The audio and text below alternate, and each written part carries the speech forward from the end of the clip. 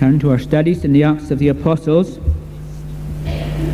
chapter 2, and reading again at verse 14.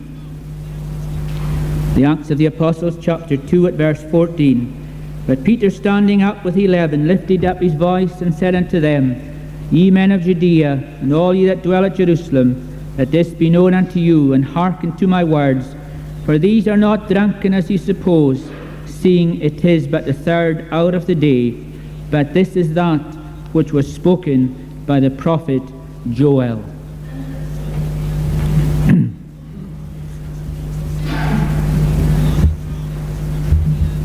Now, as we come to look at this part of the Acts of the Apostles, it is necessary for us to go back and recall something of what we have seen up to this point. We have seen that this book was written by Luke, who wrote the Gospel according to Luke, and he's also writing these Acts of the Apostles. But they're not so much the Acts of the Apostles as the acts and words of the Lord Jesus. The Gospel according to Luke gives us the acts and words of the incarnate Jesus when he was here upon earth. The Acts of the Apostles gives us the words and acts of Jesus when he was risen and exalted to the right hand of the Father. It's a continuation of the work of the Lord Jesus Christ. And that work is going to be done through the apostles, through the disciples of the Lord Jesus Christ and their successors. And they are to be witnesses to the Lord Jesus Christ in ever-widening circles. They are to begin witnessing at Jerusalem, but then their witness is going to spread out in ever-increasing, widening circles until it reaches Rome. And the Acts of the Apostles record that increasing witness, that ever-widening witness, as it goes from the center of Judaism to the center of paganism, as it goes from Jerusalem to Rome. That's what we have in the Acts of the Apostles. But the apostles, the disciples, cannot do this in their own strength. They cannot possibly undertake this in their own strength. And just as the Holy Spirit came upon Jesus at his baptism for his public ministry, so now the Holy Spirit has to come on his people to equip them for the ministry that they are to undertake. They too had to be baptized with the Holy Spirit. Just as Jesus was for his work, so his people have likewise to be baptized with the Holy Spirit. And therefore he tells them, he exhorts them to wait for the coming of that Spirit. But in the meantime, something has to happen before the Spirit can be poured out. And what has to happen is this, that Jesus has to be exalted to the right hand of the Father. He has to be exalted, he has to be enthroned upon his mediatorial throne at the right hand of the Father, and from there he is going to send the promised Holy Spirit. The Spirit, we read in John, was not yet given because Jesus was not yet glorified. It had to wait for the glorification of Jesus before the Spirit could come upon the disciples. And so the disciples, 120 of them, are waiting there in Jerusalem for the promise of the Father. They all continued with one accord in prayer and in supplication. And 10 days later, it all happens. It's all fulfilled. Now, when the day of Pentecost was being fulfilled, a particular day, Pentecost means 50th, 50 days after the Passover, when Jesus was crucified, the day of Pentecost came, was fulfilled, that day that God had ordained for this to happen. And at the Passover, there was the first fruits of the harvest. And at Pentecost, there was the completion of the grain harvest. And there was these 7 weeks, 50 days in between. And you see there's a spiritual application there. At the Passover, when Christ was crucified, there was the first fruits. He was the first fruits. And then there's the 50 days and Pentecost, and there's the great harvest. There's a completion, you might say, of the harvest. In one sense, it's only the beginning, and yet it's a completion of what Christ did. 3,000 souls brought into the church in a moment. The harvest is coming. This is what God has said would happen when the Spirit would be poured out from on high. And the Spirit is poured out. It's poured out as a gift from heaven. It comes down. The Holy Spirit comes down. Everything is pointing to the supernatural here, to the coming down from above. And it's accompanied by phenomenon. And we saw some of that phenomenon. We saw there was a sound, a violent wind being borne along. The noise was not wind, but sounded like it. And that noise, we are told, filled the house where the disciples were gathered. There was a sound, but there was also a sight. What appeared to be tongues of fire, a flame, and then there was tongues, and they separated, and they rested on each person in the room, becoming for each person an individual possession, an indication that that Holy Spirit who was coming upon them came upon each one individually. And not only a sound and a sight, but also a strange speech. They began to speak in other tongues. They began to speak in other tongues. And the phenomenon seemed like natural things, yet they were supernatural in their origin and in their character. And these three signs, these three phenomena represented the new era of the Spirit, because they're all indicating to us that it's the Holy Spirit of God who is at work. It's the Holy Spirit of God who is coming down. He is compared in other parts of Scripture to wind. The wind bloweth where it listeth. The mystery of the work of the Spirit. He's also compared to fire. He shall baptize you with fire. The fire of purification, the fire of cleansing, the fire of refining, the work of the Holy Spirit, and of power. Jesus said, "You shall receive power after the Holy Ghost is come upon you." And all these things are pointing to the gift of the Spirit. They're accompanying the gift of the Spirit. They're indicating to us that this is the Spirit coming in power. And the speech in other languages is speaking to us of the universality of the new dispensation. It's symbolizing to us a new unity in the Spirit. This work is transcending racial, national, and linguistic barriers. You see, all these things are being done away with in the age of the Spirit. And as we saw last week, Babel, it is a reversal of Babel. It is a reversal of what happened at the Tower of Babel. What happened there? Well, there was the confusion of languages. There was the dispersion. Everything that sin had caused. There's all that sadness connected with Babel. But now, God is reversing that.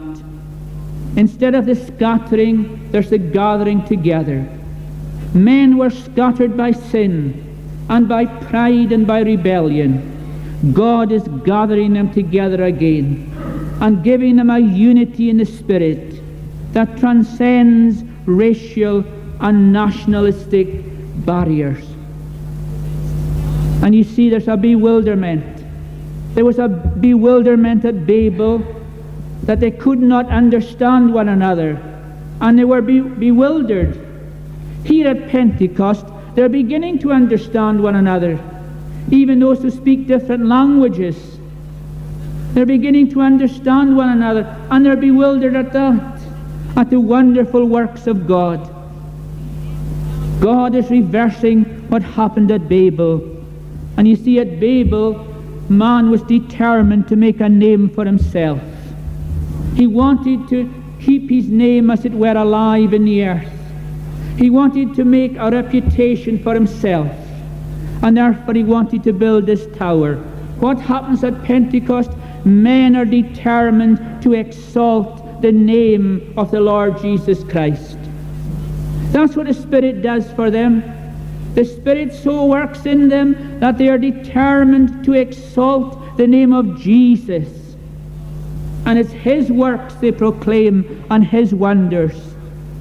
And again we can think of it in this way. At Babel, earth proudly tried to ascend to heaven. Man tried to reach heaven. He wanted to reach up to heaven. What happens at Pentecost? Heaven humbly comes down to earth. Heaven humbly descends to earth. The Spirit of God comes to dwell in human beings. The Spirit of God comes to dwell in the church. That's the wonderful thing that is happening here. And Luke makes this emphasis on the international nature of the crowd. He tells us that God-fearing Jews from all the countries round about are staying at Jerusalem. They are Jews of the dispersion. They weren't born in Jerusalem. They were part of the dispersion and are coming back to Jerusalem for the festival. They're there in Jerusalem for the feast. From every nation under heaven. Now he doesn't mean, of course, that literally. He means every nation of the known world, as it were. Every nation round the Mediterranean basin. They've come from all these nations, and he speaks about them moving from east to west. 5 groups can be distinguished here in this list. This international group, this multilingual crowd gathered round. And he puts great emphasis upon this. And they listen to what these believers, these disciples are saying. We hear them declaring the wonderful works of God in our own tongues. You see, it's the Spirit that made them do that. When men and women are filled with the Spirit, they have to declare the wonderful works of God. But you see, everyone is declaring it in our own tongues, each in his own native language. And you see, these speakers, these believers, these disciples were known to be Galileans. And these Galileans had a reputation for being the uncultured people. They were looked down upon by the people in Jerusalem. They were the people from the provinces. They were the country bumpkins who came to town, and therefore they were uncultured. And that's the amazing thing, that these uncultured people who weren't used to using other languages, here are they doing this thing, and the people are amazed. They're bewildered, they're perplexed, they can't understand it. This is an amazing thing, these country bumpkins speaking in this way in other languages about the wonderful works of God. What does it mean? That's what they say. What does this mean? They want to know what is behind all this. And there's another group, a minority no doubt, who for some reason perhaps didn't understand these languages, and they ridiculed, they mocked. They said, they've had too much wine. That's the explanation. They're drunk. These people are drunk. There's the mockers and the scoffers. And they say that about these believers. And that, of course, prompts Peter to deliver the first sermon of the Christian era. The first sermon of the age of the Spirit. The first Christian sermon that we have recorded in the Word of God. And it's amazing to think this. We do not think of the Acts of the Apostles as containing much a doctrine, as it were. But it's good for us to be reminded that there are 19 speeches in the Acts of the Apostles. 19 speeches or sermons in the Acts of the Apostles. And 8 of them are delivered by Peter, and 9 of them by Paul. He beat Peter by 1, and 1 by Stephen, and 1 by James. Now, we cannot for a moment think that these speeches are verbatim what these men said. And of course the skeptics will argue and say, well, how did Luke know what Peter said on the day of Pentecost? How did he know? And how did they know these other speeches? How did they know the contents of them? Well, they're not verbatim. They're summaries, they're digests of what was said. And there were witnesses to these speeches. And Luke is a very careful historian. And Luke found out what was said on the day of Pentecost. And of course, above all, we must remember he was inspired by the Holy Spirit of God. But what we have here in this sermon is only a digest of what was actually said. You can speak this sermon in a few minutes. Peter probably preached for an hour or so. With many other words did he testify and exhort them, saying, we've only got a small part of what Peter actually said on that day. But here we have then the first sermon, and Peter stands up and preaches in Aramaic. He stands and speaks to the people, and he says, these are not drunk as ye suppose. It's only 9 o'clock in the morning. Even drunkards haven't begun to imbibe at that time in the morning. And besides that, these are good Jews, and Jews normally fasted during festival time, during the feasts.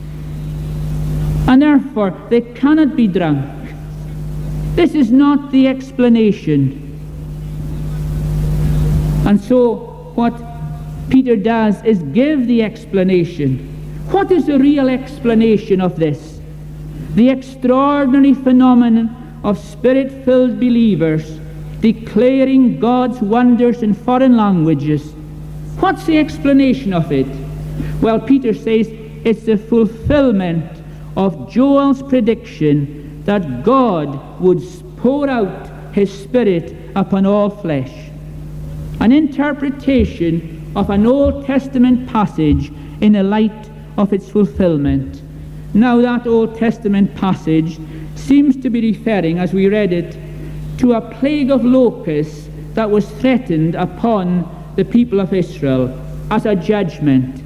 And God said to them, if you repent, the judgment will be stayed. And it's that context that the passage in Joel comes from. And then at the end of that passage, at the end of that chapter, afterwards I will pour my Spirit upon all flesh. At a later date, he says, in the history of the children of Israel, I will pour out my Spirit upon all flesh. Now Peter takes up that, and he says, as is often said in the New Testament, this is that. This is that. What you're seeing now is what was prophesied under the Old Testament by the prophet Joel. This is that which was spoken by the prophet Joel. And it shall come to pass. And he begins to quote from the prophecy of Joel. But you will note that he changes a few words. It shall come to pass afterward, saith God, in the Old Testament. And Peter changes it to, and it shall come to pass in the last days, saith God. Because he knows that we are in the last days. And this is what is happening in the last days. And it's a unanimous conviction of the New Testament authors that Jesus inaugurated the last days. He inaugurated the Messianic age. And that's the last days. And the final proof that this was so was the outpouring of the Holy Spirit. That was the promise of promises in the Old Testament, that God would pour out his Spirit, that God would give this Spirit, and that has been fulfilled, and therefore the last days has come. And the whole Messianic age stretches between the first coming of Christ and the second coming of Christ. That's the last days, that's the Messianic age, that's the age of the Spirit. And the whole period between the first coming of Christ and the second coming of Christ are the end times. And we're living in the last days. There's going to be no climactic historical event between us and the second coming of Christ. That's the next great event that we are looking forward to. That's the next great event that the church is looking forward to. There's going to be nothing between this and that. And so we're living in the last days. And often you hear people saying, you know, I think the last days are coming upon us. See what's happening in the world, the earthquakes and so on, and all the turmoil that's going on. We must be living in the last days. Well, it's true, but not in the sense that they're thinking. We have been living in the last days since the Lord Jesus Christ came into this world. These are the last days, the days from his first coming to his second coming, the days from Pentecost to the present time. And you see, he has come, and he has come again. The day of the Lord. It's difficult very often in the Old Testament to know what is meant by the day of the Lord, whether it's the first coming or the second coming. And it's often been said that the Old Testament perspective is that you're looking at a range of mountains, and you can't see the distance between the mountains when you're looking at a range at some distance. And you see there's these peaks, and there's the first coming, and then behind it there's the second coming. And when the prophets are speaking about the day of the Lord, you're not sure at times whether it's the day of Christ's first coming or the day of his second coming, because you see it's the day of the Lord, both of them. And in between the first coming and the second coming are the last days. And we're living in the last days. The thing that we're looking forward to now is the second coming, the blessed hope. As Calvin made his motto, Lord, how long? How long till you come again? This is what the church is waiting for. As A.J. Gordon put it, for yet a little while, how little, he that cometh shall come and shall not tarry. The church is waiting for that coming of the Lord Jesus Christ. And he says, it shall come to pass in the last days, I will pour out my Spirit upon all flesh, and your sons and your daughters shall prophesy, and your young men shall see visions, and your old men shall dream dreams. And you see here, the significant thing is this, that God is pouring out his Spirit upon all flesh. You see, first of all, in that figure we have here, the generosity of it. It's like a heavy tropical storm. It's not a drizzle, it's not a shower, it's a rainstorm. God is pouring out with generosity, with grandeur. He's pouring out his Spirit upon all flesh. The generosity of God in the dispensation of the Spirit, but also the finality of it. You don't gather up a rainstorm. You don't gather up the rain. It's there finally. It's the final outpouring of the Spirit for the last days. The finality of it, but also the universality of it. It's for all flesh. It's for all flesh. The Spirit is poured out. Everyone, irrespective of outward status. It has no distinction of sex. It's on your sons and daughters. It's got no distinction of age. It's upon young men and old men. It's got no distinction of rank. It's upon men servants and maid servants and masters and so on. You see, it's upon all flesh. In the Old Testament, the Spirit came as anointing upon kings and upon priests and upon prophets, upon men who were commissioned by God to do a special work. But can you find anyone in the Old Testament, an ordinary person, who has the anointing of the Holy Spirit in this way? It was restricted, but you see now it's universal. It's upon all flesh. Without distinction, God is pouring out His Holy Spirit. He's baptizing people with His Spirit, and that's the way they are brought into His church and made partakers of the blessing. And you see, not only that, but there's a universal prophetic ministry as a result of that. On my servants and on my handmaids I will pour out in those days of my Spirit, and they shall prophesy. Now this is not some charismatic gift that some people have. It's a very popular view today that there are certain people who are prophets, and there are people who can prophesy in that sense. But that's not the sense that is meant here. This is something that will be true of all God's people who have the baptism of the Spirit, who have the outpoured Spirit. You see, God spoke in the Old Testament through prophets. They were forthtelling and they were foretelling. But the main emphasis is their forthtelling. In the prophets, God is speaking. God is making Himself known by His Word. And the Old Testament expectation is that in the New Covenant days, the knowledge of God will be universal. They shall all know me, from the least and to the greatest. That's the promise of the New Covenant. All shall know me, from the least to the greatest. All the people shall be taught of the Lord. That's the promise of the New Covenant.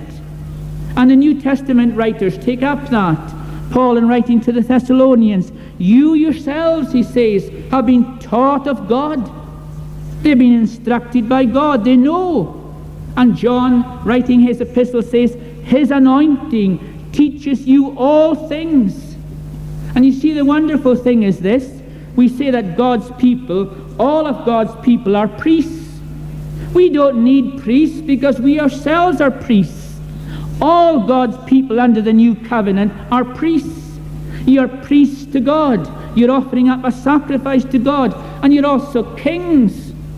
You're reigning with Christ. You're kings. But also you're prophets.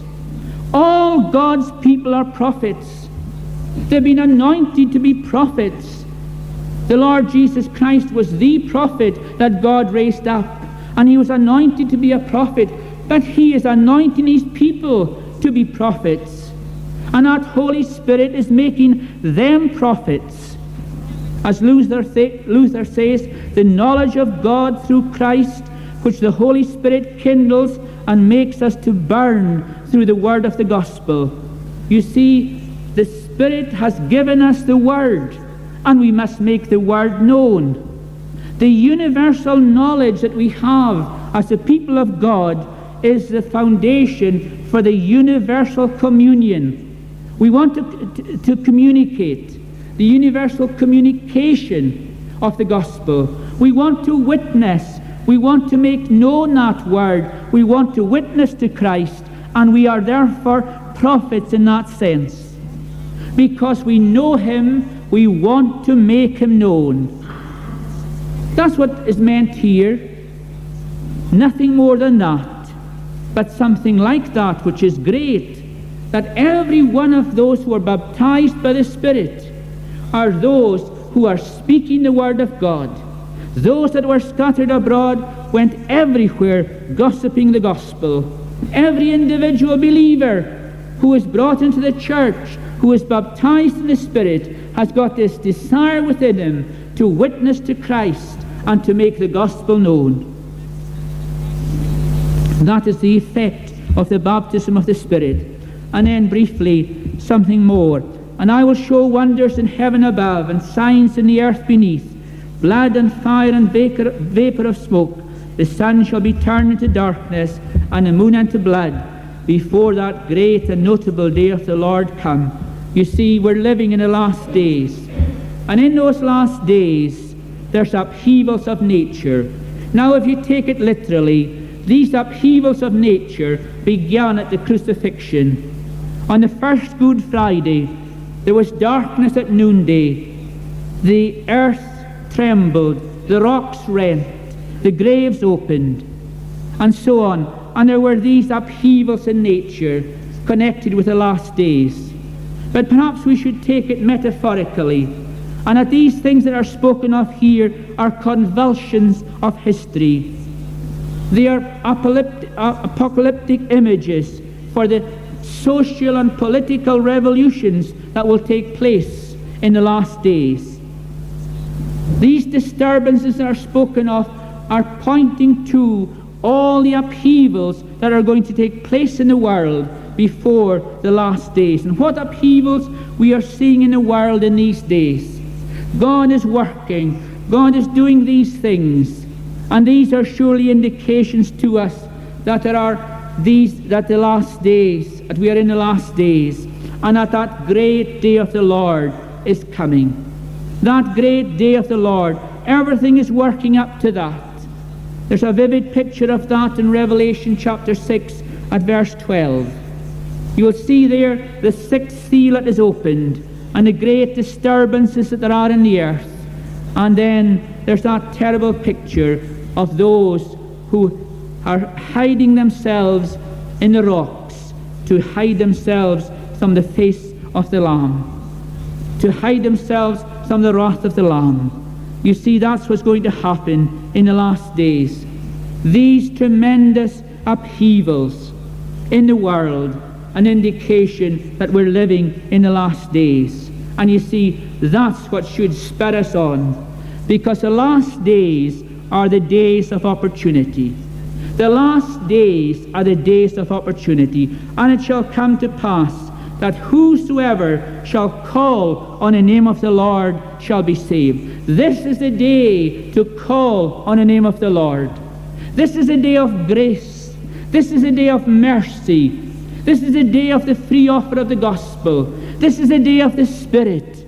And this is the time in which we have for being saved, before that great and notable day of the Lord come.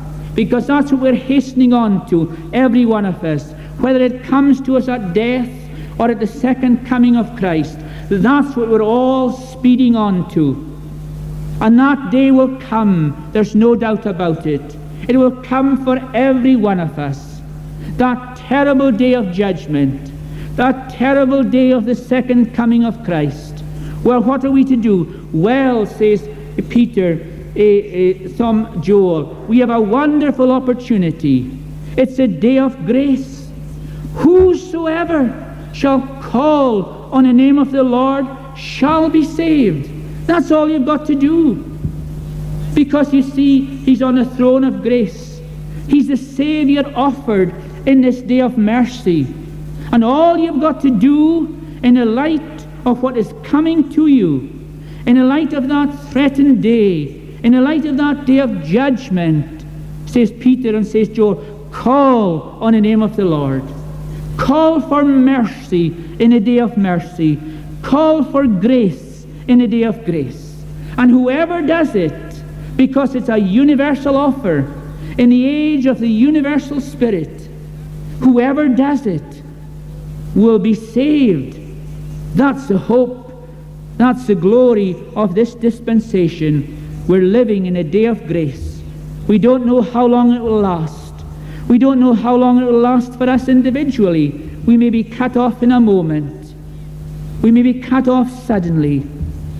But you see, now, even tonight, in this building, it's a day of grace, a day of mercy, the day of the Spirit, the age of the Spirit, and the age of the gospel, and you can't afford to put it off.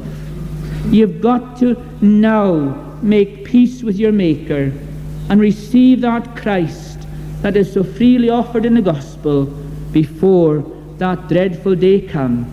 Call tonight on the name of the Lord. May he bless our meditation. Let us pray. Our gracious God, we thank Thee for the coming down of Thy Spirit. We thank Thee for His work in the world. We thank Thee that He is the one who is exalting Jesus. We pray that we might exalt Him too, that we might have that desire in our hearts to be His witnesses, to extol His name, to extol His merits, to extol His saving power to those around us. And grant that those, O God, who are around us, who are lost, might be plucked as brands from the burning before that terrible day come. O grant, we pray Thee tonight, if there are any here who are concerned about these things, that they may indeed be enabled by Thy grace to call on the name of the Lord. Hear us, we pray Thee, for we ask it in Jesus' name and for His sake. Amen.